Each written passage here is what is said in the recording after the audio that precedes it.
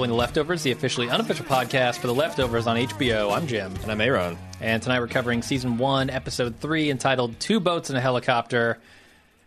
Do you know that joke, Aaron? I do. You do. Why don't you tell it for people who may not have caught it? And probably have heard it at some point, just don't remember it. So the way I've always heard it is a man is a victim of a flood. Yep. And he climbs through the rooftop and he prays to God and he says, please, please, the floodwaters are about to overwhelm me. I need help. And a man in a boat rows by and he says, hey, jump in.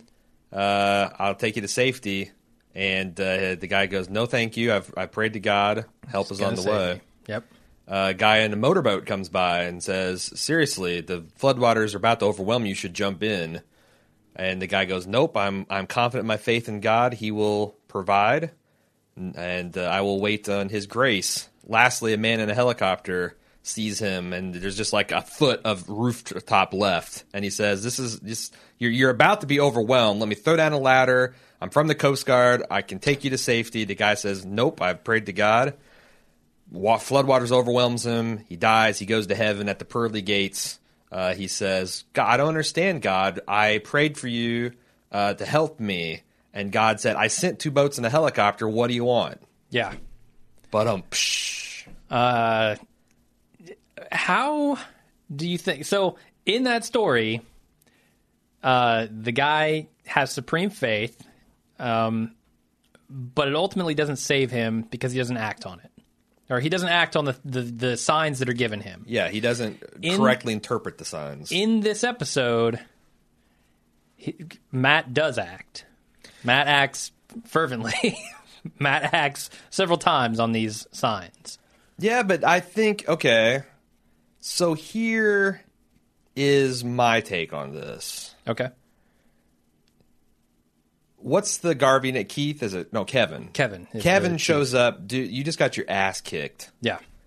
You should stop doing your papers. Mm-hmm. It's time. Nope. I got to keep going, keeping on. Okay. His sister says, Matt, you've lost your church. Mm-hmm. You're just, I used to support you. I love you, but you're just hurting yourself. You're doing no good. This isn't working. You need to stop. Yeah. My faith is strong. He gets his ass. I mean, he gets all this adversity, mm-hmm.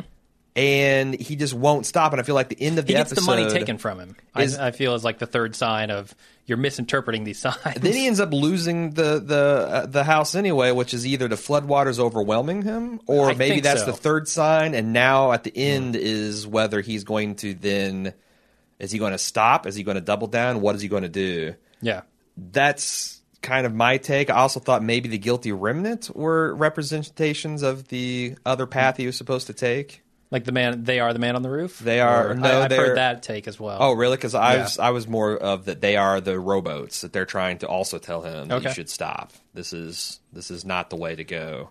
Sure. So everything is telling him to stop, and yet he seems convinced that he's doing the right thing and continuing. And I can see why he would believe that.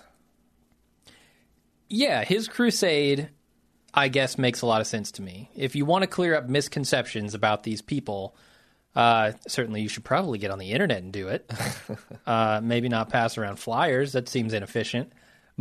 But, he's kind of doing the right thing if that's your idea of what this event meant. And I feel like that's one of the weird plot holes in this film, that this guy, this kind of kook, mm-hmm. And I use that term with affection because, again, I think he's got legitimate reasons to believe this, and I kind of weirdly believe in his quest. Like when he laid out to that pit boss what he's trying to do, which we'll probably get to a little bit more later. I'm like nodding. I'm like, I can't argue with that. That's a decent motivation.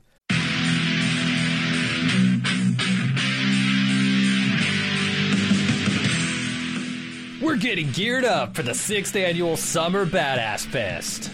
And while we're working on a slate of apex badass films to enjoy, we've got an early action-packed announcement to make.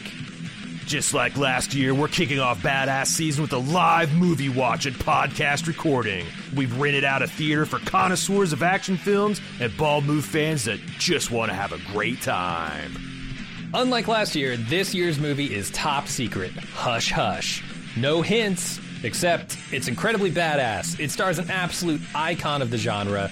We're willing to bet most of you haven't seen it, and it's going to be an incredible viewing experience with a packed house of bald movers. Those of you who came to last year's screening of Total Recall know what a party it was. And those of you who didn't, now's your chance to experience it. Meet me and Jim, order some custom movie-themed drinks at the theater's full bar, then watch us record the full podcast for the movie.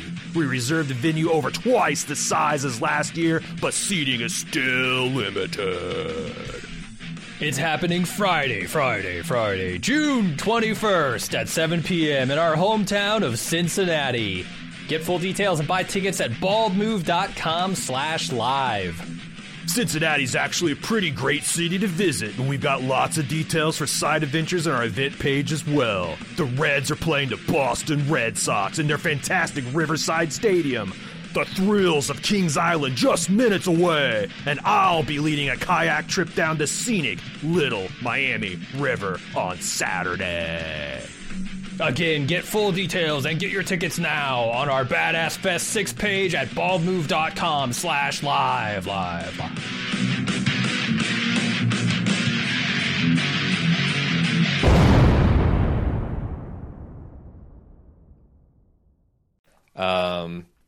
But I forget what I was saying. Okay. What was I trying to point? Was I trying to make there? Well, I kind of threw you into the deep end at the beginning of this episode. Sure. Maybe before we get too much farther into it, let's talk about our general thoughts about this episode, because this was a very different episode than we were shown for the first two of the season. I want to also jump in here and say this is the first episode not directed by Peter Berg. This was directed by Keith Gordon. Oh, okay. Who's had a long and storied career. Who is he? I've never heard of him. He's directed multiple an episode of The Strain. Never saw it. Episodes of The Killing, Rubicon, Dexter, House, All right. Walking Dead, Homicide: Life on the Streets. I mean, Miami Vice. I would say that this might be his best work to date. Well, it's hard to say because, you know, no, he's an actor. Given the reputation of the shows you just listed me, and I've seen a lot of those shows, Yeah. I would say that this show is shaping up to be better than any of those. It's possible. It's possible. And this episode in particular was my absolute favorite of the three we've seen. I'm sure when he read this script, he was like, you know, there's some days you get out of bed and you're like really excited for what you're doing. And some days you get out of bed and it's like, ugh, Glenn's got to go through this fucking tunnel. For what? Who's Dexter going to kill this week? Oh, Jesus. The baby's getting out of the bathtub. But I feel like he got up with a spring in his step thinking, I'm going to sink my directorial teeth in this and shake it like a pit bull worrying a rope knot. I think, and also is written by a person who has experience on The Good Wife, which has a good reputation. I haven't seen it, and a lot of CSI type stuff. But you know, she also has a co-credit with Damien Lindelof, which he has a writing credit for all these things. I'm kind of interested in whether that's just a vanity thing on his part or whether he actually did the Sorkin thing of I write the outlines for all the episodes, I ship it off to the writers to fill in the dialogue, and then they give it back, and I Sorkinize it.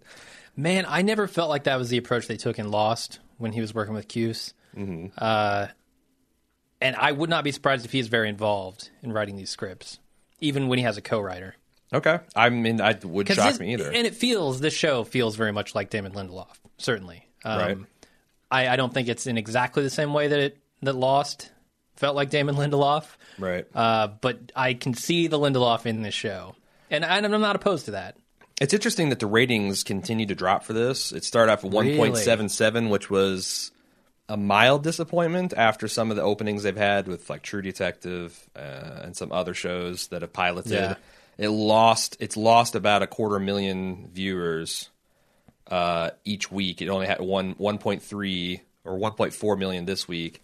I have no idea how that stacks up as far as HBO and whether, you know, this is going to be a standalone season and it won't be renewed, or where they go from here. Yeah. But personally, my journey with this show has been interesting. When I Oh, first yeah. saw it, I was like, oh, that's intriguing, but I've seen shows just like it. Sure. My second thought after seeing the preview 100 times was, please stop showing me this preview. I've seen it too many times. I hear this song one more fucking time. Yes. Seeing the first 2 episodes, they were good, but they weren't astounding. This They're is the interesting, episode where sure. I've changed my mind. And And I think the show is destined for greater things. it's funny because the show continues to polarize because I does. had about as many people said, I was kind of interested in an intellectual way, but this episode really grabbed me by the nuts and I'm all in. Yeah. As people that said, I can't believe they went to this crazy bottle episode with this weird Doctor Who guy, and I was kind of interested in the world, but if this is bullshit, I'm out. We've never covered a show this polarizing from the jump. Absolutely. Along those lines, I was going to ask you, what do you think this episode does to the momentum that we had built from a worldview perspective in episodes 1 and 2? That's a Specifically great with question. Kevin, because I think Kevin's storyline was the most interesting coming out of episode 2, and that momentum to me has just completely flopped now. I don't know that because you say momentum, but to me, I felt like they had some very clear questions. There weren't any cliffhangers. I think the bagels are question raising at the very least. I thought we were on the same page that those were question resolving. I was also going to ask you that. Do you think that this is a punctuation saying, okay, that part of Kevin's story is resolved? He is not crazy. Those bagels were actually there. The dog shooter was actually there. I feel like this is Damon Lindelof saying, I'm confident that I can throw the audience a curveball, and this episode is so good. It is. And I also think that there's something to this theory that the Garvey family is tying all this together, because running through this whole thing is the relationship this guy had with the Garveys. In fact, that was the major plot point that kind of mechanically moved everything forward. The fact that his old man believed in him enough to leave him $20,000 that he could take at any time. And we also dribbled out a little. We need to talk about that. Wait. We also dribbled Yeah. off a little bit of plot. For example, his father, whose name escapes me, the Garvey, I don't the remember eldest his name. Garvey. We questioned whether he went Joe? crazy. Is it Joe? I don't Might know. be Joe. It doesn't matter. Sam, Sure. Max, Fred. Let's keep going. The eldest Garvey. We questioned whether he went crazy before or after the departure. It seems pretty clear that he went crazy after the departure. Yeah, it seems like he was still the police chief after the departure. And maybe he was part of the investigation to this corrupt judge. What seems like it was the very first case and we're surmising that this judge was the man driving the BMW that disappeared, that caused his wife's car accident. And then the fact, I think that's a stretch. I don't think so. I think that they strongly imply. I mean, you could debate either way, and there's a really good take that we've got in our feedback section about that. But I think you can debate. I think it's definitely the implication is there that because she said, I've supported this when this is about the judge, and I understand you had to get through this, but now it's become this thing. Well, judge, stereotypically lawyers drive BMWs. BMW slams into his wife, kills it. He finds out that this guy is actually some corrupt asshole, sets him off on this vengeance mission, this separating the innocent from the guilty. I feel like in my mind, that's settled. So I'm wondering, I have a different vision of how this all went down in my head.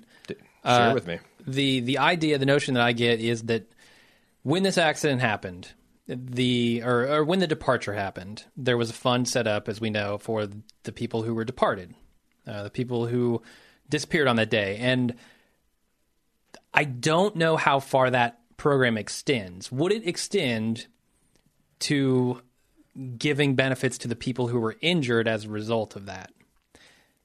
And if that kind of case went to trial, could the judge have been bribed into saying, no, this does not, in fact, extend to the people who were injured because of people disappearing? And now he found out that judge took that bribe, Garvey busted him, left the money for him because he said you deserve it, right? And I know that could be because the judge crashed into her. It could also be because the judge gave a ruling. To me, or it could be the implication that it's a judge says like there was some kind of ruling there, not because it could have been anyone randomly in the car. Certainly. And I feel like that's somehow more speculative than my take. I don't think it's any more speculative maybe. or less. Maybe you're right. I think we just both have different ideas of what's going on here. Sure. I feel like that his work to expose this judge's assets as being ill-gotten as a result of bribes, and there's probably some forfeiture law, and the chief bent the rules and, gave... Instead of that going into evidence, it went into... a coffee or a Jif can. A creamy Jif can, yeah. Okay, and I don't think there's enough info to really say what the exact situation was, other than that money came from the corrupt judge. But to fully answer your question, this episode was really moving to me. Certainly. In a very emotional way that I haven't really understood since, because I just finished watching a very entertaining True Blood episode that I was feeling very good and very happy. And this show, like I started to feel weepy by the time we got to the opening. And I don't know, because I noticed just from him getting punched in the church. Well, just by the way, I wish that guy had been MC Gainey. That's all I'm that? saying. It's one of the dudes from Lost who is built just like that guy, essentially. Anyway, no, I the opening's what got me, because the one image of the angry father being held back and the boy praying in front of him. The first time I saw that, I kind of just washed over me, but I got this very clear impression that this boy was perhaps praying that God do something about his father. And I thought at the beginning that the boy was being raptured, or being departed, raptured, whatever, and the father is angry about it, this family's. But now I got the fact that this is a violent man, and that this small child, prayed for his father, for something to happen to his father, and now is left with that enormous amount of guilt, which we have some takes on feedback as well. And to me, I don't know, that just anytime I'm asked to put in the mental space of a child and try to grapple with adult things, I just get profoundly sad. And then the episode continued to hit home with his extensive flashback. I mean, I wasn't a blubbering mess. Are you talking about the actual intro? Yes. Okay, yeah. Yeah, the actual... The painting, yeah. And I felt like I got progressively kind of sadder to the point, and I felt weepy. I didn't actually cry. Not that there's anything wrong with that. But that's what this show did to me, and that's one of the rare... I don't have that effect very often, and I kind of prize it. Like... There is no doubt. I'm the guy that when his grandmother died, I didn't cry, and for days afterwards, I'm thinking, the fuck is wrong with me? Do I not have the capacity for grief? And finally, it hit me a couple days later. But that's my space. I'm like, Jesus, what? Why can't I feel? Is it healthy? And so when this stuff kind of happens naturally, so I'm saying that my relationship with this episode is not rational. I actually love it, and I'm interested to see where they go from here. I think from a rational perspective, you could also love this episode. I think it's a well-constructed episode, period. And the questions that it raises about faith and about what works are good, what works are bad, works here being a fairly biblical interpretation of that word. Sure. I think there are a lot of interesting questions there, and I hope we can discuss some of them in this podcast. This is an episode that, beyond just being podcasters and getting all the details, really rewards even the casual fan of rewatching. Sure. Because there's extra layers of meaning. Like in the first scene, that guy's wife is sitting there in a wheelchair in the very front, and her caregiver's right there, and that's interesting. And then when he later has a conversation with Chief Garvey, and he says, nights are tough for me. I took that on the initial watch as like, nights are emotionally tough, emotionally difficult, which is certainly still there. But also, it's hard for me to get away from nights because I have this elaborate care routine I do with my wife every night for 3 years. Yeah. And that implication got a lump in my throat too. The fact that this man has done this.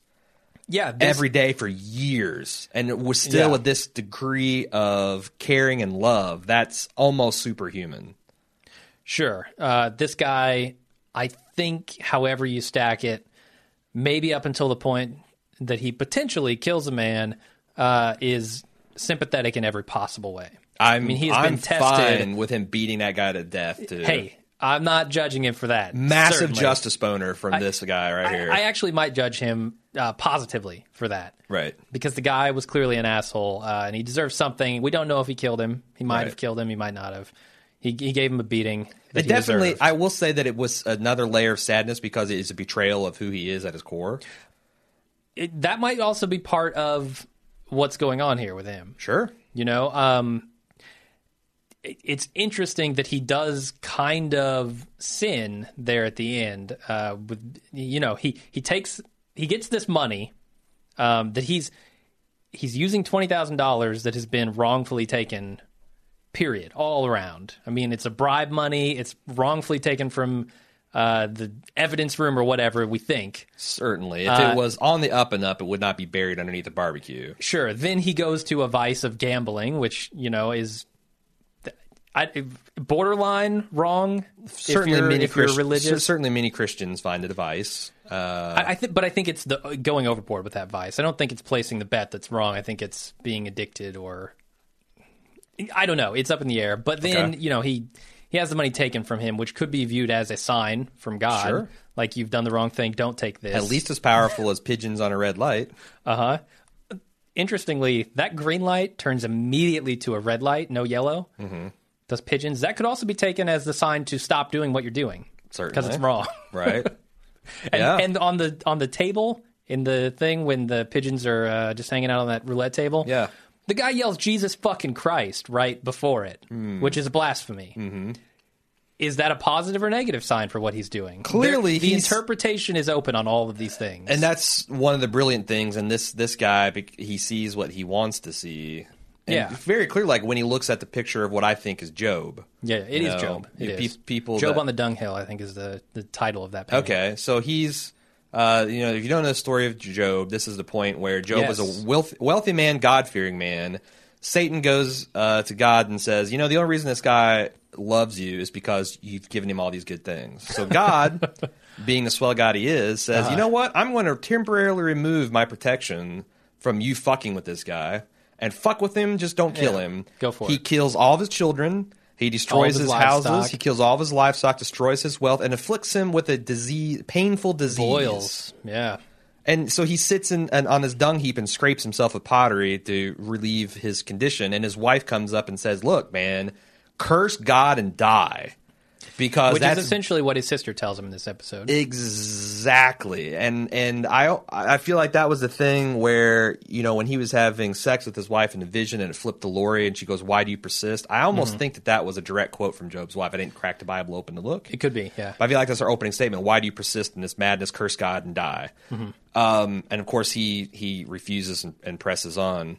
But again, In the end, he is rewarded.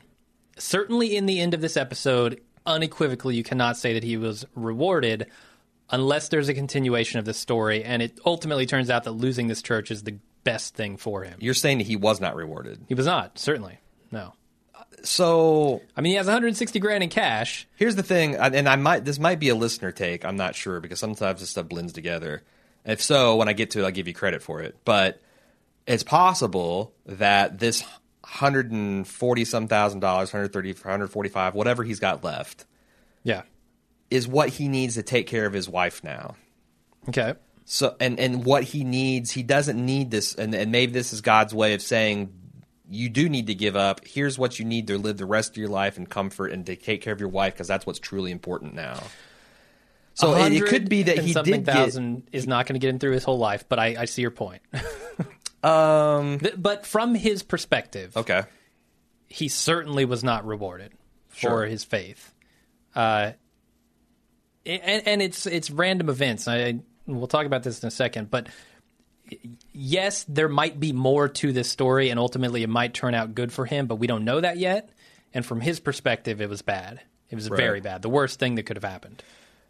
One other thing I want to talk about, because I guess this is just going to be a free-flowing, half-assed there's cast. one storyline. I feel like The one thing I want to talk talk about about it is all. this guy that comes over for the baptism on the down low.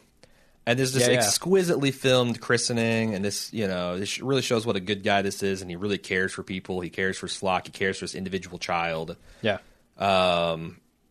And he baptized this child, and the guy says, wants to donate something. He goes, don't do that. Just talk to your wife who's against religion after the 14th. Yeah. And so he wants him to recruit his wife in lieu of payment. And I thought, is that a sly hint towards the commonalities that he and his religion and his worldview have with the guilty remnant? Because he's recruiting here. Mm-hmm. And he's using this guy. He doesn't want his money. He doesn't want that. He wants to recruit him to his cause, and inadvertently does by this guy giving him this information about the gambling addict. Did you see? Am I crazy for seeing that? No, I because mean, I feel like eventually that's one of the themes is that the Wayne cult and the guilty remnant cult, and maybe the what's left of the shell of these world's great religions are not as different as people might think. Sure. I think there are parallels to be drawn, and I think the show is drawing them. It might take a while to get to any kind of real resolution with that, or maybe never. Who knows? But yeah, I don't think you're crazy for seeing that in there. I was going to ask you, so we know that the church used to thrive. Yeah. Now it's virtually empty. Sure. Where to the point where a single baptism is an event, a big turning moment in his church life. Are people actually less religious after the departure? It seems like we've talked about this before, how people would probably view that as a sign. And even his work itself seems like people did take this as a sign. Like it's the rapture. Everyone assumes it's the rapture. And he's trying to tell them it's not. But it doesn't seem like his church is benefiting from this. And I wonder if that's not because religion as a whole has taken a back seat and people have stopped believing, but because of his actual work that he's doing with the flyers and stuff. You might have a point, because in the first episode, they show the school, and beginning they do the Pledge of Allegiance. They also do prayer, which is a very unusual thing to see happen in an American public school. Sure. In fact, against the law, actually. I think it's against the law, yeah. In most states, yeah.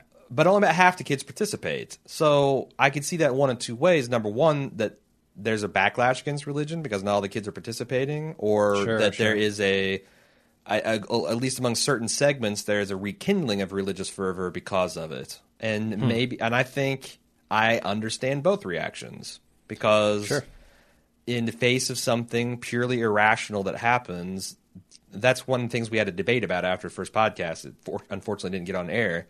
But in the face of an irrational event, I don't think there is a right and wrong rational response. Yeah. Other than what you propose as, well, just wait. There is no, And your response is heavily colored by your beliefs before the event, certainly. Indeed. So necessarily. I could buy either way in this world. I kind of felt like they were trying to go to the religion was becoming less effective, but I don't know, because also science has taken a big hit. People have lost faith in that. What do people put faith in this world? And why would he be on this crusade to say that this is not the rapture if most people didn't believe that this was the rapture? And that these were all good people to begin with? But even the secular observations like Heroes Day, can you imagine how galling that is for a man who, regardless of whether you subscribe to your origin story or mine, he's been fucked over by this accident in a way. His wife's not a hero. She's not on that heroes list, but all these bad people are. That possible judge who disappeared out of the car is, and the one who paralyzed his wife is. A little losty, though, because the implication of his worldview are, both the innocent and guilty were taken away to either maybe heaven or hell. Mm-hmm. And the rest are left here on Earth as a test. That's purgatory. Yeah. That's the whole planet. The whole Earth is planet lost. Oh, Jesus. Okay, let's talk a little bit about his sister. We could. I mean, there's so much more to talk about here, but yeah. Well, I want to talk about the sister if you want. First of all, there was an email we got from I can't remember the guy's. I think it's Spencer. I copied and pasted one of his paragraphs and I moved it into the main body, or maybe it's Aaron T. Shit. I still read the rest of his email and thing, but I want to bring it to the main cast. But this, I don't know if you noticed, or actually I do know you noticed because he mentioned it when we watched the thing for the second time. But this guy's sister I forget her name. Matt's sister. Nora, the one that's slaughtered her whole Gun-purse lady. family. Yeah. Her husband is Lucas from House of Cards. So usually when you cast him like that, and in fact, his wife is the actress that played Donna in The West Wing, which is a big show. I watched the first couple of seasons of it. You usually don't cast these high-profile people unless you're going to do something with them. You certainly For a wouldn't. photograph on a fridge. And for No. her act like a vegetable for roughly 120 seconds of screen time. Yeah. That tells me Flashbacks, there's going to baby. be, which is an even more losty. Yeah. There's going to be some flashbacks. That's I'm a excited. given. I am too. I love flashbacks. Lost problem was not structure. No, not at all. So, and to the extent that you even believe that Lost has a problem. So and we love flashbacks most of the time. We love flashbacks on The Walking Dead. We like the kind of flashback story thing of True Detective. I know this is a polarizing opinion. I love Mad Men flashbacks. Okay. A lot of people don't. A lot of people don't like to see the old Don crap, but No, I like I them love too, Mad yeah. Men flashbacks. So I'm excited about the possibility of finding out more of this stuff. Yeah, me too. Absolutely. How many more bottle episodes like this do you think that this season can sustain? I am super worried. Like I talked about the momentum coming out of episode 2. I'm scared if we get too many of these that we might lose track of the world as a whole. And, the Guilty Remnant. And there's a lot of stuff going on outside of these single characters Sure. that I want to know more about. One of those things that could potentially hurt the show is if we were to have another part of a bottle episode next week.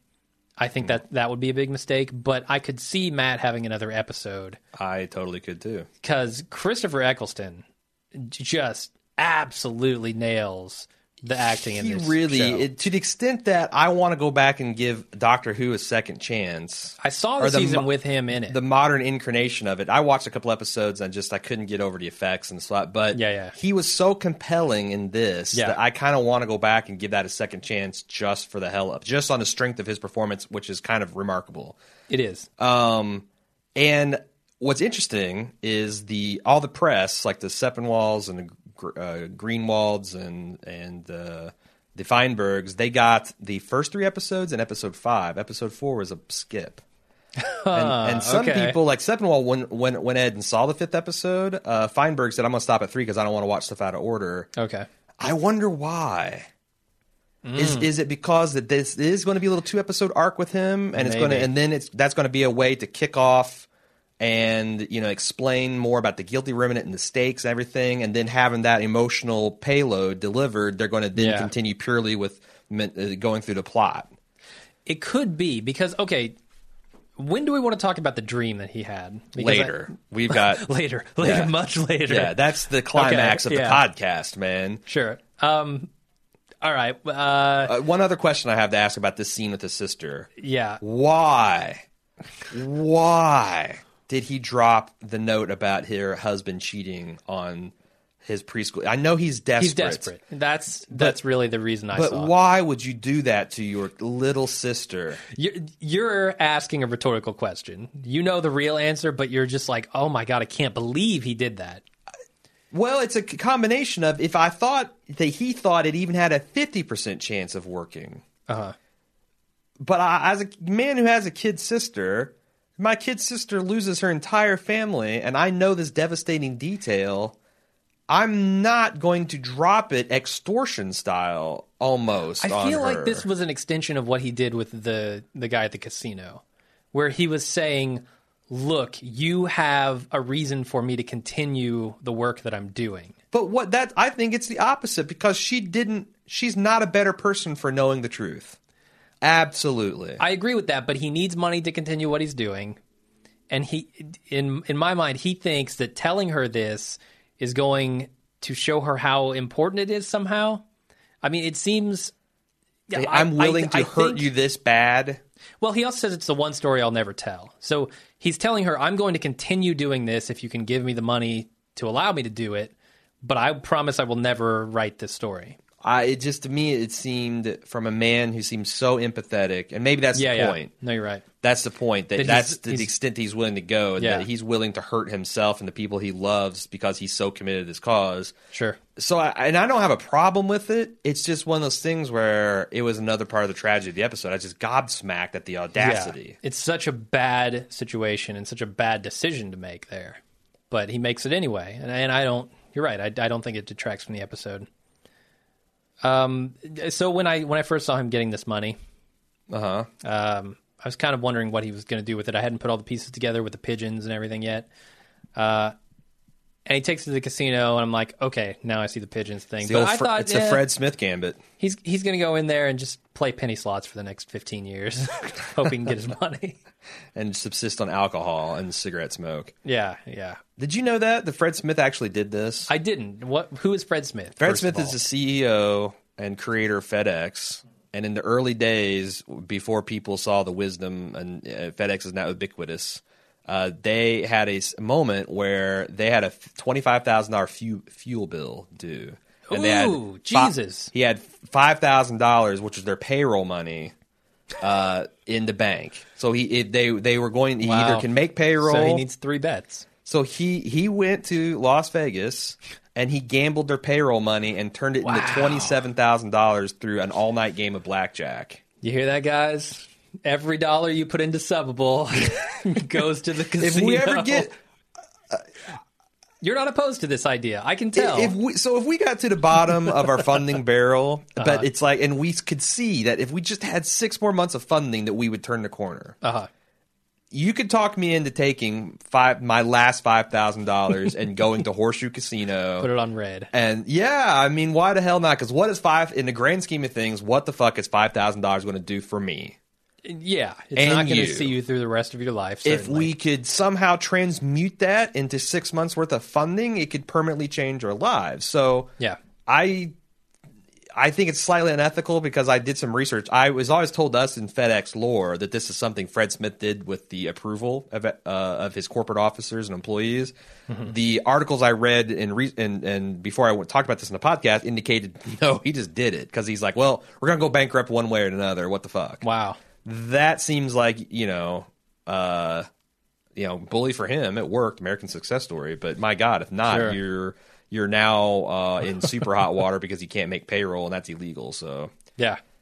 Anyway. Whew, okay.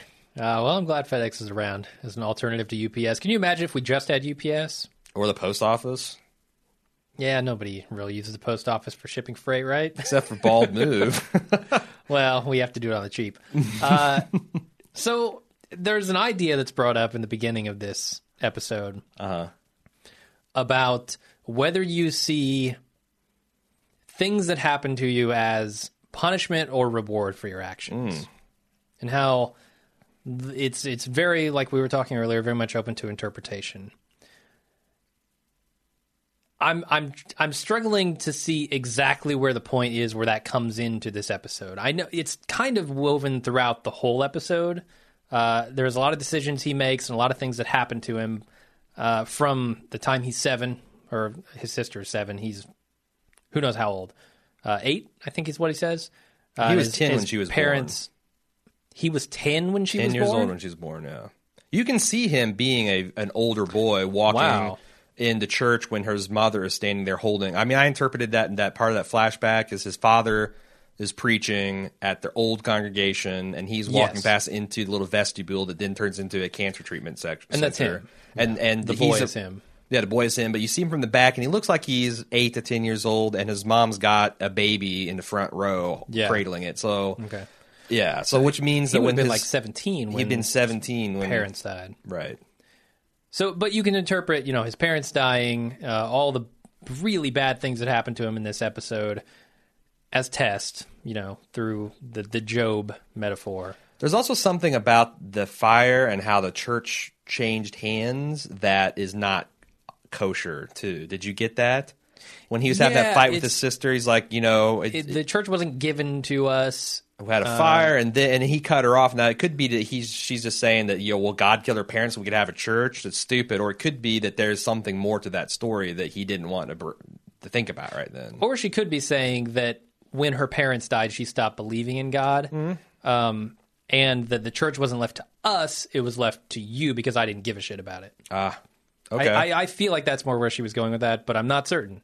Right. But I feel like, Matt is viewing this as he's rewarded up until the point where he loses the church. Then he certainly has to view that as a punishment. But he's already been through this multiple times as a child, and this is something every older... Well, so I think this might be him changing his mind on things a little bit at the very end, because he has been through these tests, and he's always viewed them as tests, and not necessarily punishments, but rewards for tests for a future reward. And now everything he's worked for is lost. Everything around him. He views himself as Job. Everything around him is gone. You're right, because he The did Job have... parable, Job doesn't ever relent, though. And Job's he's faith sees him eventually through. he's eventually rewarded, And he is. like threefold or fivefold or So sevenfold. when do you sevenfold. look at those things and say that it is a punishment for something I did wrong versus this is just another test to get me to my reward? I think it's the latter, and as you always like to say, the language of cinema, when he looks at the Yes. guilty remnant and they play the angry, ominous horns, Yeah. that is an apocalyptic battle music. That is not... I'm I coming at now this. see the error of my ways. Sure, I'm coming at this as a more general question. If you have this idea that tests are just kind of a ramp up to an eventual reward for passing them all, is there ever something bad that happens that you say is a punishment? I would say no. I and would he's say been it can't be. trained. He was a child. He had this blessing that was a test, and he prayed for attention, and he got cancer. Obviously, he beat that. Sure. Then his parents were killed, but he got to church and it was reward. And he met his wife. That's a reward.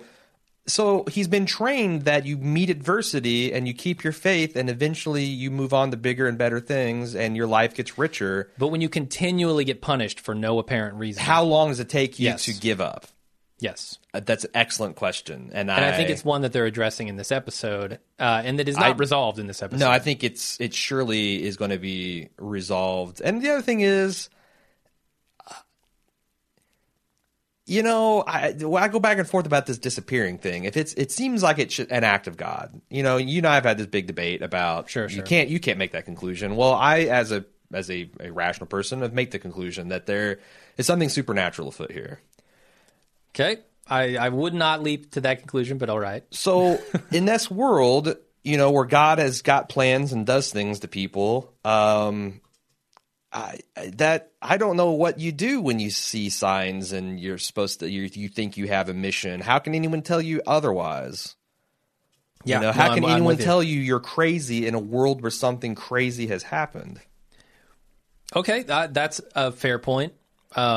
So it's like he's got almost a super, and we know how strong people that fervently believe in religious beliefs, how strong their mental armor is to resist change.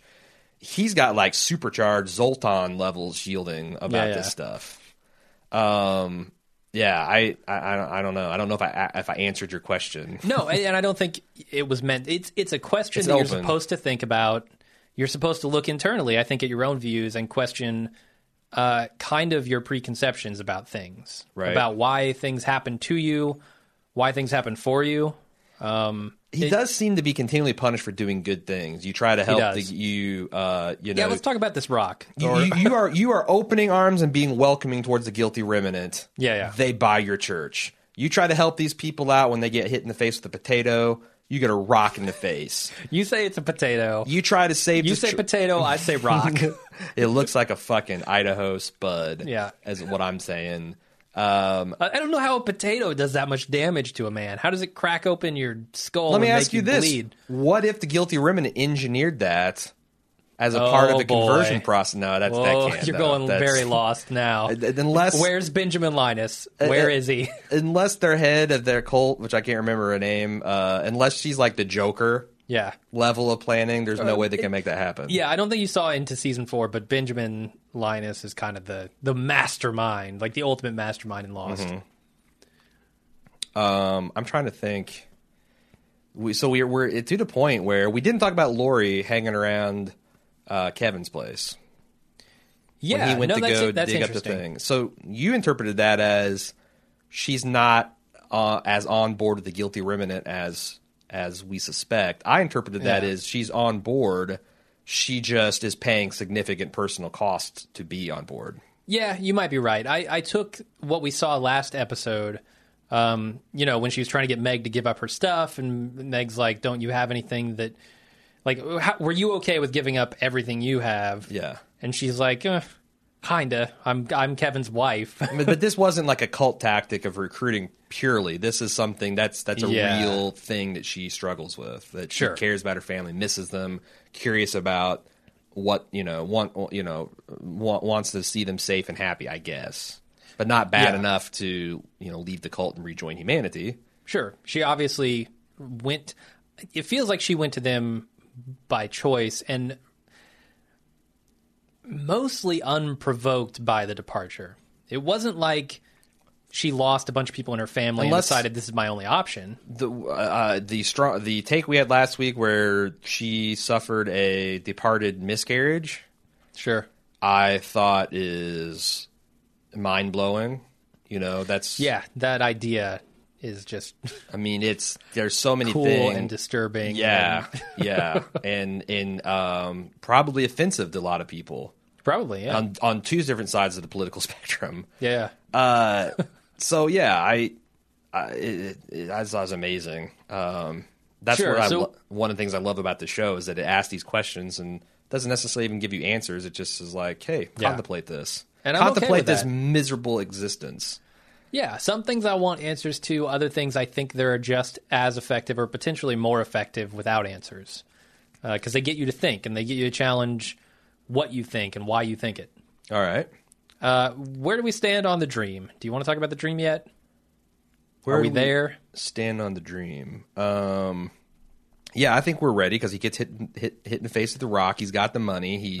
We talked about. Well, let's stop there for a second because I know that you historically have problems with coincidence in shows driving the plot. Yep. This is a case where a coincidence, him just happening to drive down the same road where a guy happens to get hit in the head with a rock, drives the plot.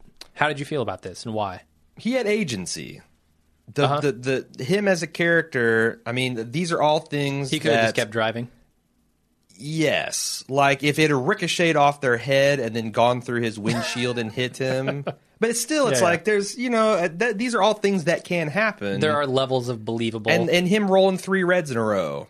Yeah. That happens. Yeah, sure. All the time. And he took all these coincidences. A lot of these coincidences were man-made. It's our human brain has evolved to detect patterns because it serves us well. These types of foods make us sick. These types of seasons are good to migrate. These types of times are when we plant. The better we do at making these patterns, more successful we are. And now we get into our modern world, and it works against us because we see patterns where there are none. A lot of these coincidences were his own in the making. The only one that's really a coincidental thing is the guilty remnant hanging out there and being assaulted and him being part of it. But again, he had agency. He saw that. His compassion and outrage made him stop, pull over, and try to give assistance, and then he became part of the hate crime himself. Yeah.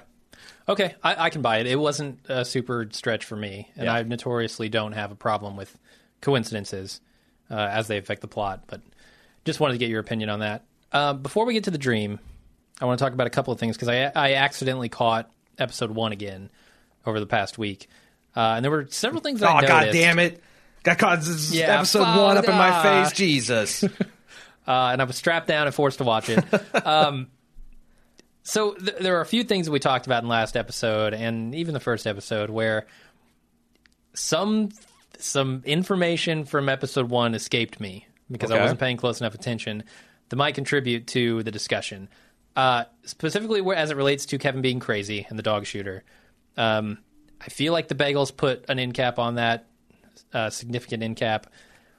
But there is a moment where Kevin, when he first sees that dog, he's jogging, he first sees that dog, he reaches for his gun, which is not on him, of course, because he's jogging. Why would you jog with a gun? But he instinctively reaches for his gun. Mm-hmm. Now, I could see that as being evidence for he shot the dog, certainly. That's just another piece of a potential puzzle. Yeah. No. That's no comments about that? Okay. That's a good point. All right. And then another thing, I noticed is I feel like the Guilty Remnant is a much, much smaller group because we've talked about this as well last episode. And I thought, I was under the impression that the Guilty Remnant was a huge worldwide or potentially at least national thing. I believe that is at least my impression is at least regional, like it's in the Northeast. Okay. So there's a line in the first episode where Kevin's talking about the Guilty Remnant, and he says, a year ago these people didn't exist. Now they have a cul-de-sac. And somebody, I feel like somebody somewhere has mentioned something about 50 Guilty Remnant being in the area. But that's this. So you're asking a year ago Is these this people a didn't localized thing? exist, and he's talking about the cult, and then he switches into now they own a cul-de-sac in our community. I don't think that's enough evidence to say that it's either These people regional didn't or not. exist. These people didn't exist tells me These people, the Guilty Remnant Remnant, did not exist. as a movement. Yes. And then a year ago they were founded. So in a year, this cul-de-sac sprung up in the community, but also other cul-de-sacs potentially nationwide. I don't think. I think you can interpret it either way. I don't think there's enough information to tell. I can buy that. Yeah.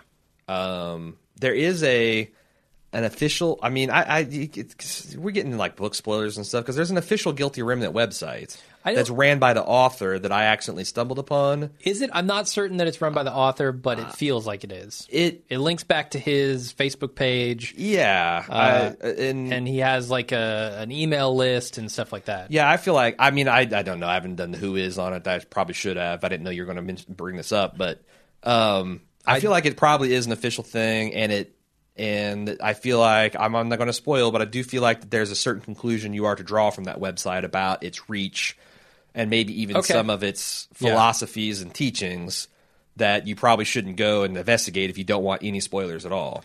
But from the show, I don't know. I don't know what's to believe. And we don't know how long the season is going to take to play out. Maybe it's a multi-year arc in this season. Right. And the Guilty Remnant, by the end of it, are nationwide. Who knows? Well, we don't know. Are they going to do the whole Are they going to do the whole book as the first season? Or are they going to do like half of it? And then I don't know. We don't know any of those. And also, I take it that there's significant deviations from the book already. So we don't know anything about anything. Sure, absolutely. But people are discussing this. I figure we should discuss it, and it's certainly interesting to think about, and may have bigger implications. Anyway, how about this dream, yo?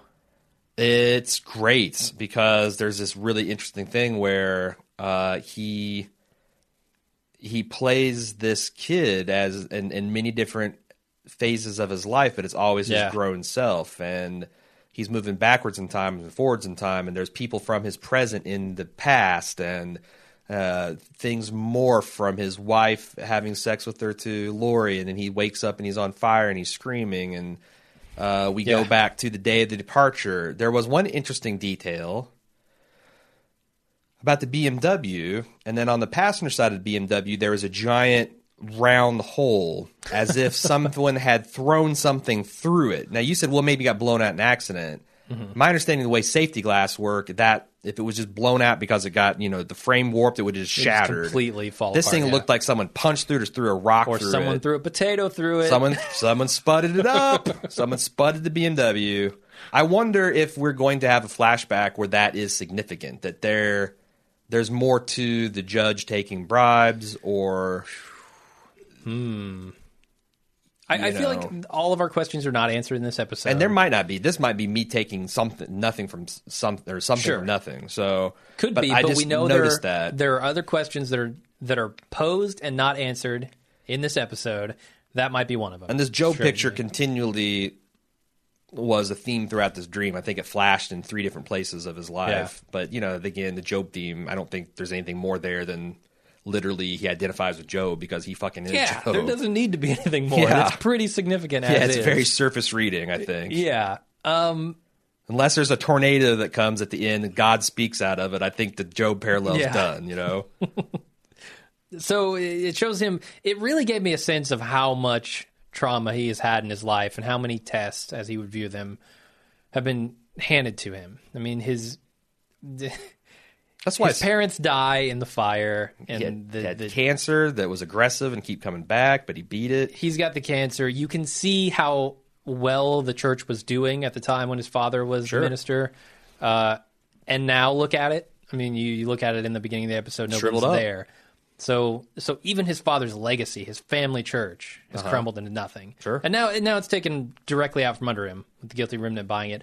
I mean, this is a man that I feel really bad for. Really bad. This is the equivalent of the scene in Kung Pao Enter the Fist where the guy just gets hit by sticks. Okay, yeah. And he just he's like, for a good 5 solid minutes, the guys get worn out and like out of breath, and then they kind of look shrug and resuming beating him with it. This was just Doctor Who getting the shit beat out of him physically, literally, mentally, emotionally, spiritually, the whole gamut. And it was, I also found this vision very moving because, it had the sister, are they burning in there? That's a devastating question that's how old my son is, and I can't even imagine. Sure, and you have to view him as a 17-year-old with his 7-year-old sister standing beside him. He barely understands it, let alone what can he say to her to make her understand it. Or feel better, or comfort her. Yeah. And you need comfort yourself. He sees the firefighters in the background with a picture of Job between them on the fire truck. To me, saying this is a test. Yeah. That's him. Him seeing that picture there says that he's thinking of this. All as a these test. things he saw as tests. So some good visual storytelling. And Christopher Eccleston, his performance of all this, and then at the end when he goes and he realizes he's 3 days late to the bank, and he plays that a man trying to piece together the world that doesn't make sense anymore. Yeah. That's a hard thing to portray. If someone said, portray existential confusion right now, that's not easy. And he really sold it. And the guy that was playing the bank manager, Christopher Eccleston, shows up on set. What are we doing today, boys? Existential crisis. All right, bam, got it. They actually beat him with sticks for 5 minutes to get him into the mood to play that. But even the small performances in his sister crushed it. The bank manager. Yeah. I felt so incredibly bad for that guy. Sure. As the soulless bureaucrat that suffers the misfortune of having a soul and a heart. Yes. Mm-hmm. Oh, and the fact that he did it to himself by burying his head in the ground for 2 weeks. Like, what if he'd done this 2 weeks ago? But his kind-hearted nature also did it to him because he had the money, he was headed for the bank, and then he got out to help those people. But if he hadn't ducked this guy's calls for 2 weeks, I don't know. Several tragedies wrapped up in a nice little enchilada. Yeah, absolutely. There's a moment in the dream that I really am curious about, and it is the moment where a couple of moments. One where he's fucking Kevin Garvey's wife. Mm-hmm. That's interesting. And what questions does that raise? Is that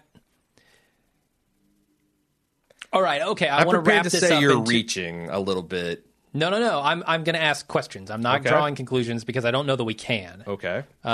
This is just a vision that he's having.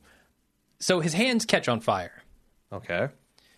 In this vision, and then the fire springs up around him right after he has had sex with Kevin's wife in the vision. Uh-huh. And as a matter of fact, she's still on the bed with him.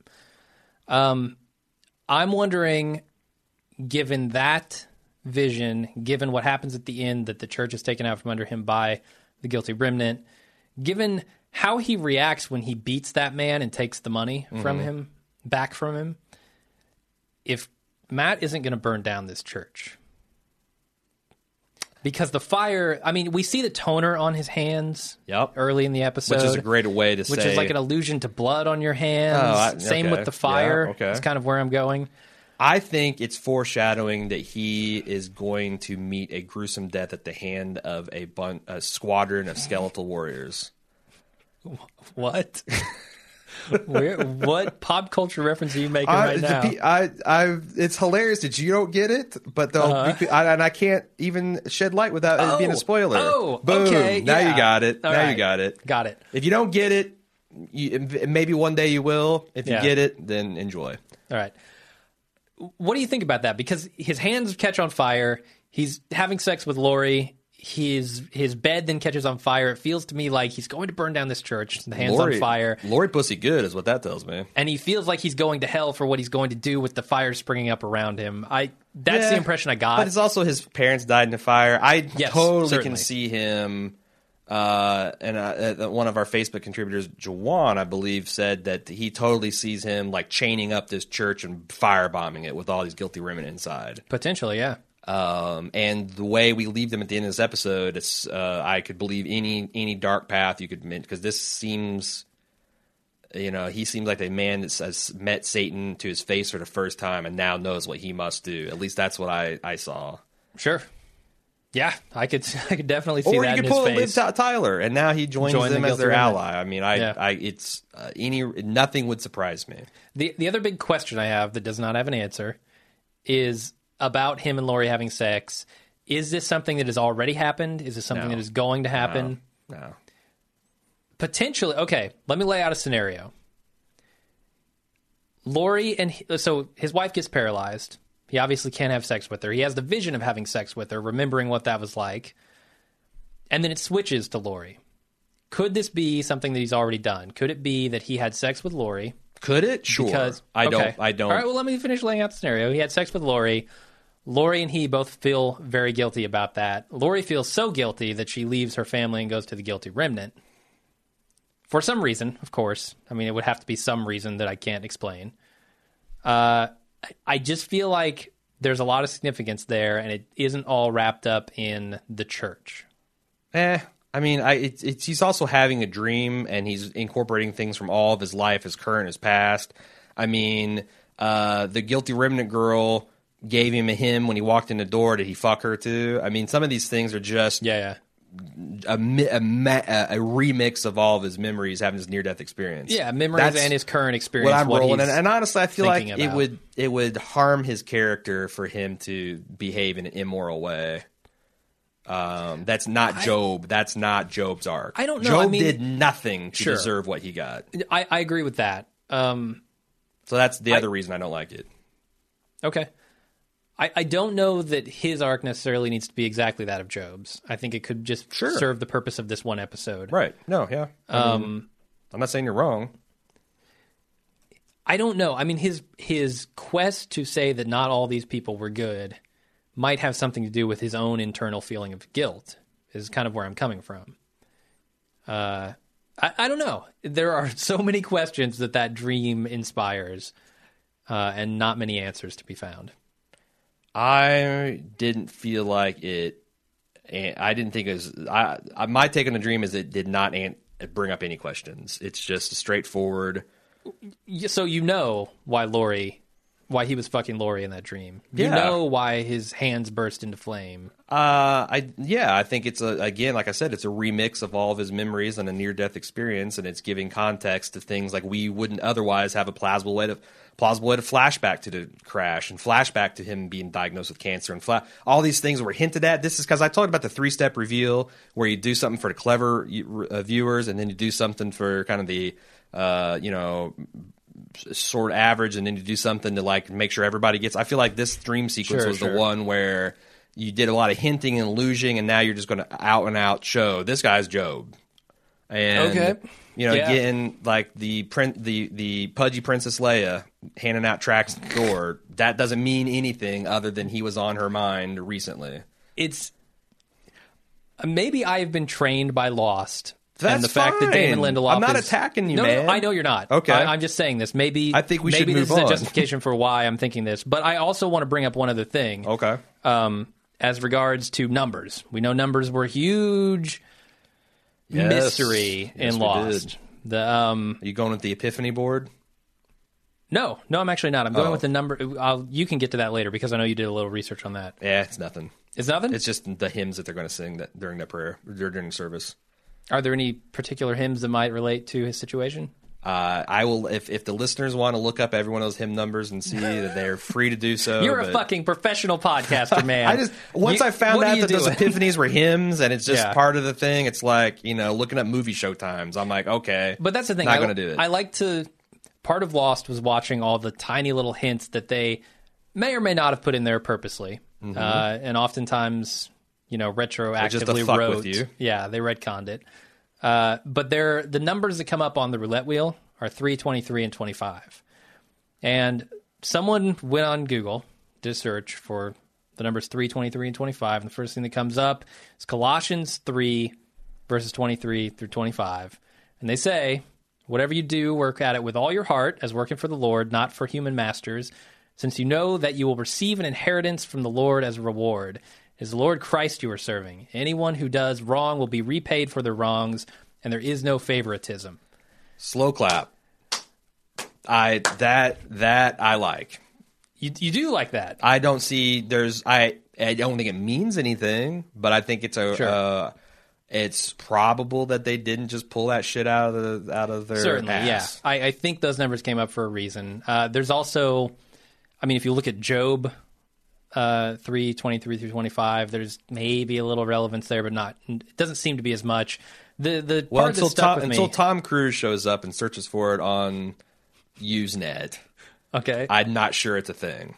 I need to see Tom Cruise searching in a hotel room on Usenet for Job. Fair. That's completely fair. The one part of this that really stuck with me, though, is that last verse. Anyone who does wrong will be repaid for their wrongs, and there is no favoritism. He did a lot of wrong this episode. Yes, he did.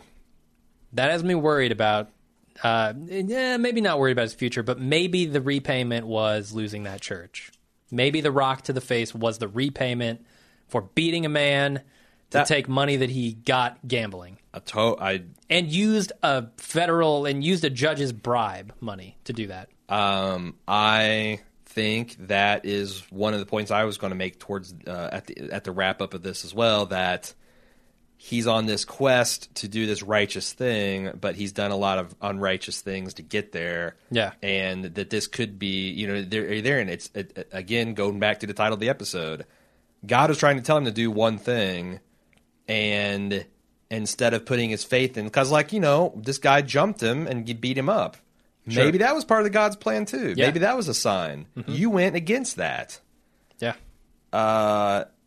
Maybe that guy would have gotten caught and thrown in jail, and you would have gotten the money back anyway. It's like, who knows? But you subverted God's will, and you took it into your own hand. Something that, by the way, Job never did.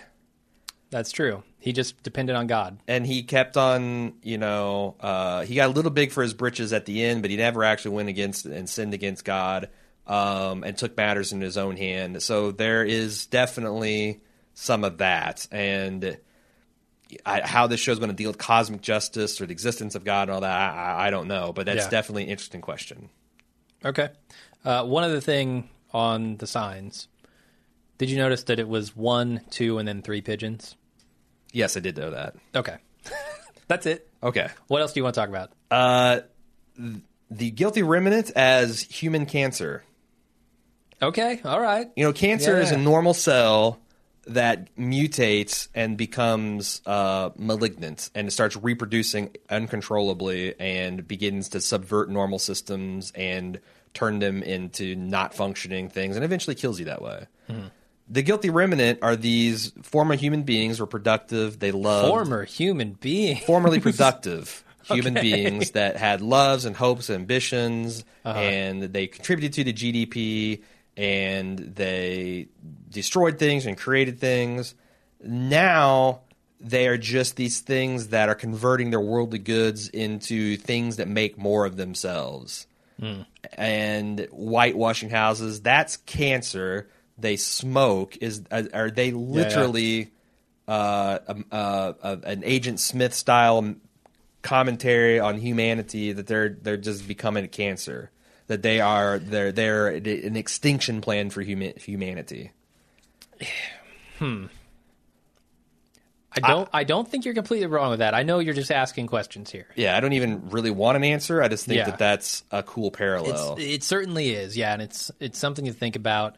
I think there's a lot of GR hate rolling around, and I would say we don't know enough about them yet to say that they're a bad guy, that they're something to be worked against. They're awfully sympathetic for a bad guy. On the other hand, they're very cancer's not evil. Sure. It's not good. Objectively, it is not evil. It is a Subjectively, force. to humans, it is. It's just a force of nature. Yeah. And, I kind of dig that cosmic take on this cult. Sure. They're not evil. They're not good. They just exist. They're just humanity with a screw loose and the natural outpouring of what happens next from that. From when people just have no rational or religious hope, this is what happens.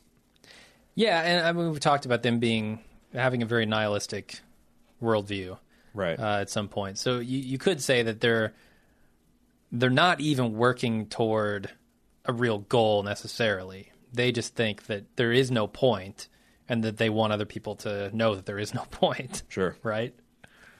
Well, we've got a ton of feedback. Let's get to it, I'm going to do a very yeah. light pimping. If you'd like to support us, go to subbable.com/baldmove to find out how you can directly contribute and get some cool stuff in return. If you shop on Amazon, use amazon.baldmove.com. It costs you nothing and gives us money. Rate and review us on iTunes, because that's how we grow like cancer. And tell friends or family for the same. Mm-hmm. And let's get on to feedback. Spencer H. says, my biggest and most nagging thought is, who the hell is Lori emailing? This is previous episode feedback. Yeah. Got a lot of it, but I'm only reading stuff that is probably an open answer now. My biggest and most nagging thought is, who the hell is Lori emailing, and what the fuck did the email say?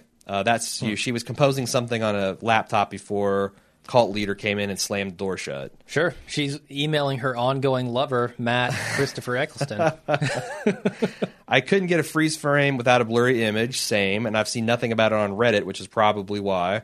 Is she undercover and investigating the GR somehow? Is she emailing her husband because she misses him? Oh, undercover.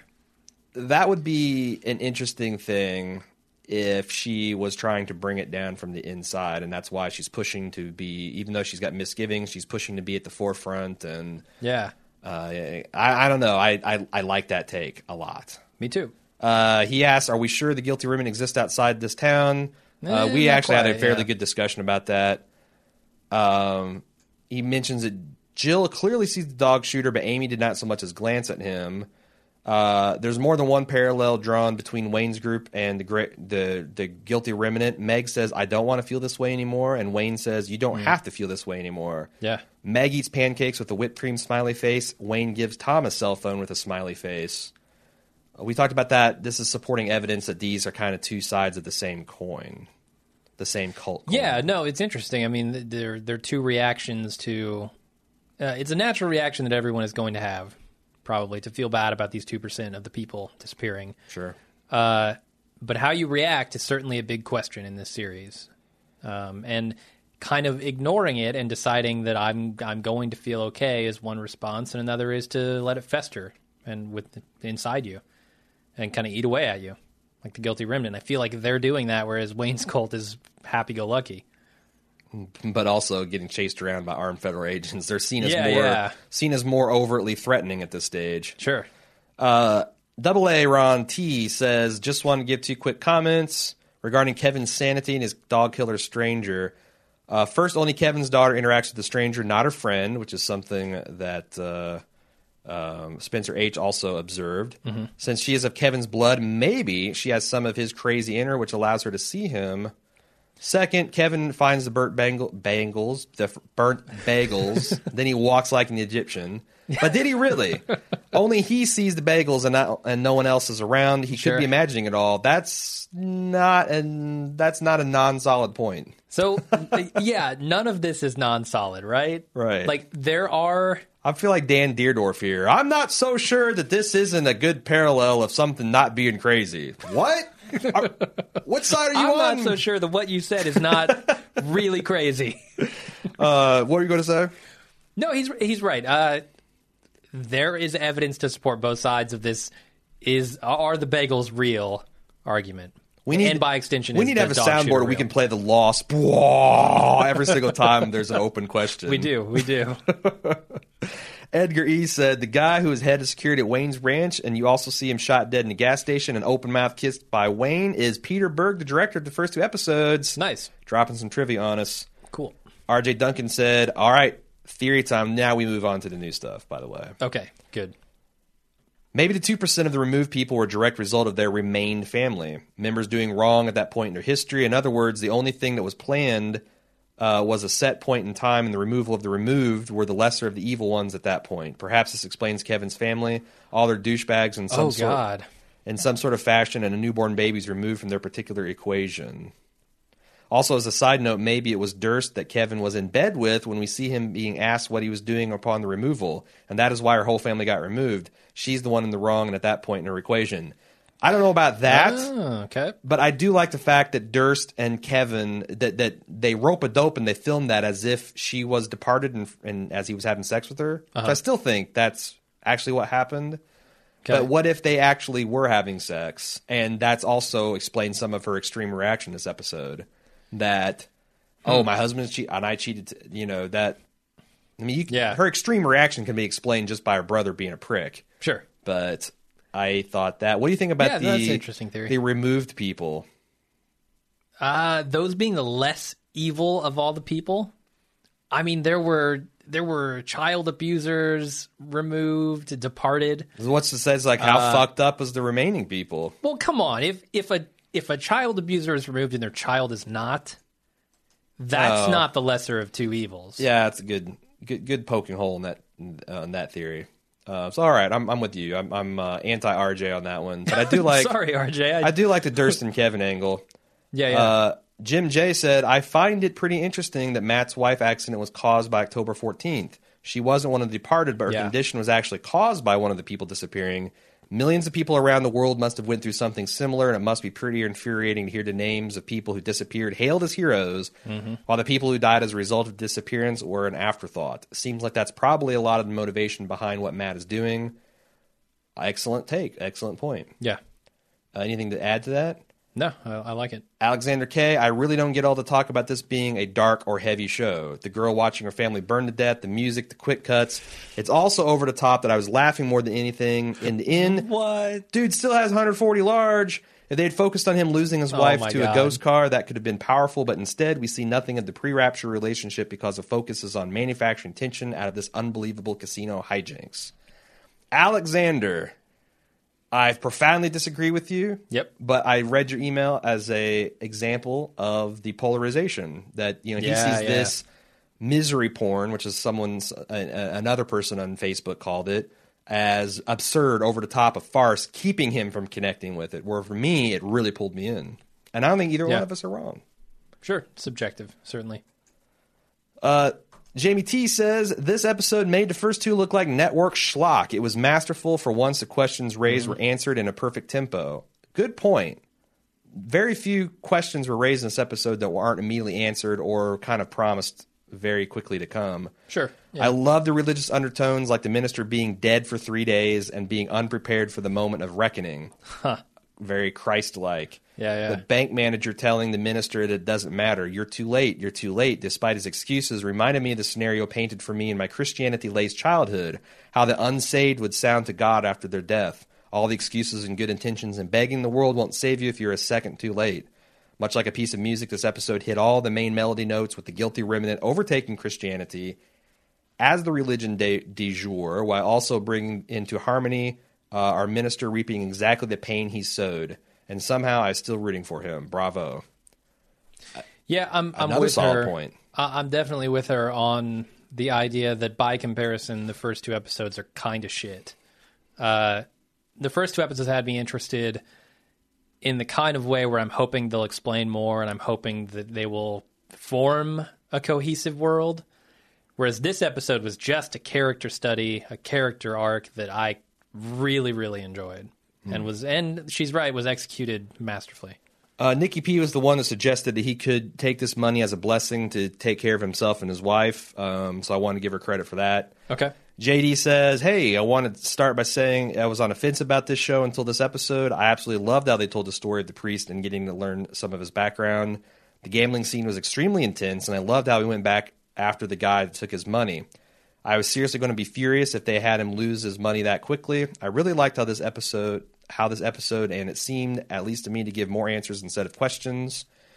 This makes me optimistic about the show. Some quick thoughts. To me, the priest believes the 14th was a day when some people went to heaven and some went to hell, and everybody in between was left behind as a test. At least this is what it seems to me. The priest is trying to show people that there is a reason to continue having faith and believing in something, that they still go to church, etc., because there is still hope for the people left behind. The jury is out on them, basically.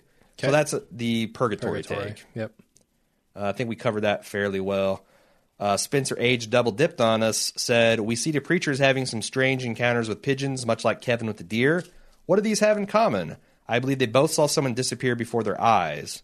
They imply the woman Kevin was sleeping with disappeared out from underneath him, and the preacher could have seen the driver disappear as he or she is driving towards his car, which would explain why the first thing he does is not to check on his wife, but to go look inside the other car. In the pilot episode, the kids who helped Kevin's daughter bury the dogs say that only the dogs that went crazy were the ones that actually saw someone disappear. I believe there's some parallel there, although I'm not sure what it means. If you actually saw someone disappear, that you lose your grip on sanity, I could get behind that. I think I would. I don't know. He doesn't seem insane to me. Who? Matt. Really? No. He just seems to... He saw a picture move believe... and speak to him. Yeah, I guess I took that more of a device for storytelling. Sure. Not as him physically seeing it move.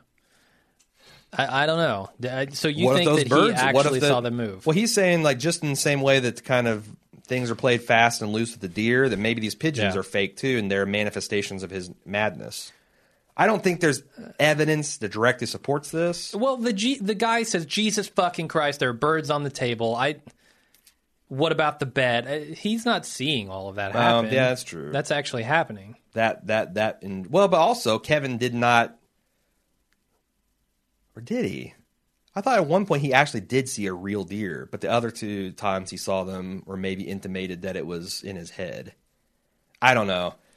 I need to go back and watch the first episode again. The 2 or 3 week jump between episode 1 and 2 throws all that into confusion because you don't know, could he have repaired his car? Could he have repaired his kitchen? That calls into question a lot of stuff. You can get a contractor in there to fix your kitchen in 3 weeks. I want to know his phone number. Ben G said, just about every aspect of this episode reminded me of Lost. The music, the camera shots, the lighting, the way it built tension. A million other little beats like the quick cut from the intense parking lot scrum to Love Will Keep Us Together, or even the way it was entirely focused on a seemingly peripheral character. Now I think the first 2 or 3 seasons of Lost are some of the best television ever, so this is all meant as a compliment. You're the Lost fan. I never made it past the first couple episodes of season 2. You think this is? I mean, is that valid? Is this a lot of Lindelof touches here? Yeah, I mean, structurally, Lost is a slight bit different when it does these kind of pieces because it will typically use flashbacks. It will rely heavily on flashbacks. I mean, there's episodes like Walkabout with Locke where things are flashing back all the time, and you're getting most of your narrative through that, and you're seeing why they're reacting to their current situation because of those flashbacks and things that have happened in their history. So I feel like it's similar in some ways, but it doesn't rely on the flashbacks the same way that a Lost episode would. But other than that, yeah, I definitely, like I said before, I felt like this was Losty. Balar Margulis says, there's been much made about how doom and gloom the show is, and this week's episode didn't do anything to change our perception. In fact, it almost made me point to a show, or made a point to show us that whatever forces are at work are firmly in the corner of the guilty remnant. However, one such person has been positively impacted by the event. Or wait, not one person has been positively impacted by the event. Imagine the relief of an abusive parent vanishing. Imagine there's an angle in which a man's nagging wife and snotty teenage child disappear, but he completely and is secretly ecstatic. What if someone took the opportunity to make it appear as if they were one of the 2% in order to avoid a terrible gambling debt? Sure. No, I've brought that up before. Surely this can't be only some rightfully so depressed souls wandering about the earth coping and hoping to just make it through the day, right? You would think so, yeah. Like we talked about, and like he brings up, the child abuser. That child's probably grateful that that's not happening to them anymore. You know, I mean, and it would be not surprise me if they take Matt's sister. God damn it, what's her name? Nora. Nora, and if it turns out that she did murder her husband because she did know about him cheating. Oh, boy. That they came home and their children and they're grieving, and she just decides there's no reason for me to stay with you. Offs him. Oh, boy. Okay. Dave McBee, you don't like that? Or you? No. It's just a little darker of a perception than I have of her. And when I say little, I mean significantly. Well, that's what I'm here for, man. Dave McBee said in an episode 3 with so much up in the air, is it too early for a series to go for a bottle episode? I understand that Eccleston might not have been available for a lot of shooting days, but don't we normally need to flesh out the storyline before we run with a bottle episode? I was about as interested in this episode as some of the Governor episodes of The Walking Dead last season. While this is still a good episode, unlike the Governor ones, I felt it was misplaced with someone that I didn't particularly want to spend an hour with. Overall, I did like the growth of the character, but this should have been an episode 5 or 6 type episode. Do you agree with that criticism? I'm borderline on this. I think if this leads to something necessary in episode 4, like we talked about earlier, kind of a bigger reveal for the guilty remnant, and that leads us into episode 5, like maybe this episode needed to happen when it happened in order to explain other things. So I'm willing to give them a little bit of leeway, but I do also think he's right. I feel like it killed some momentum coming out of episode 2. Oh, yeah. And so maybe it was a little early for a bottle episode. But if they can, push this into an awesome episode 4, maybe it actually works. What if this had been episode 1? Oof. Well, I don't think it works from the guilty remnant perspective, but Maybe. I don't know. They're still kind of as mysterious as they are. Doesn't work from his wife's perspective being there out on the playground. yeah. Just something or Nora, really. Like, they would have to make it a different episode. So, yeah. Okay. Let's move on to JD. I went to watch the crash the priest had in the pilot episode, and the priest's wife actually pulled out into traffic and got hit by a car driven by The Departed. The fact that the car had no driver is really irrelevant since the wife pulled out in the oncoming traffic and would have been hit anyway. Basically, I'm saying the 14th had no influence on what happened to the priest's wife, just her poor driving skills. There you go, man. That judge said that exact thing because he took bribe money. This is a super, because we actually went back and watched, and he's absolutely right. She pulls out into the road and then gets crammed by this guy. If she had watched, this wouldn't have happened. However, I get the implication that this is an intersection. Like just off camera, there's a building cuts us off, but it seems like there would be an intersection with maybe a traffic light. Maybe the light was red and she's counted on the guy stopping and got plowed. It's possible. But we don't know that. It would be interesting if he is going on this campaign for faulty reasons. That guy could have, the BMW driver could have been manning the vehicle and still creamed her. Yeah. And that would be another ironic level as well. And maybe that's why the wife is cast as a famous person, because we're going to see that maybe their relationship wasn't all that great, and maybe he should have been the one driving the vehicle, and they had a fight, and there's all kinds of things. Because it is odd that his church was that stricken. I mean, there was like 6-7 people, not counting his vegetable wife and her caretaker that's paid to be there, that was at that church. I wonder if there's a little bit more to that as well. Definitely could be. I feel like that's in large part due to his campaign, but I don't know yet. Oh, that's true, because that's polarizing as hell. I mean, now I see why people would punch you in the face. That's what the guy at the casino told him. Right, maybe that's why he had to start doing the papers, because he was saying that at the church and it drove people away. Because he said something about, she said, you should do that in your church. And he goes, that's not what this is. So, great feedback. Thanks a lot for giving it to us. You can give us more at Leftovers at baldmove.com. You can participate on our live show and podcast thread at baldmove.com. Facebook.com/baldmove, and tweet at Jim at baldmove on Twitter. That's all I got, Jim. All right, sounds good. We'll be back next Tuesday with another episode. Until then, I'm Jim. I'm Aaron. See ya.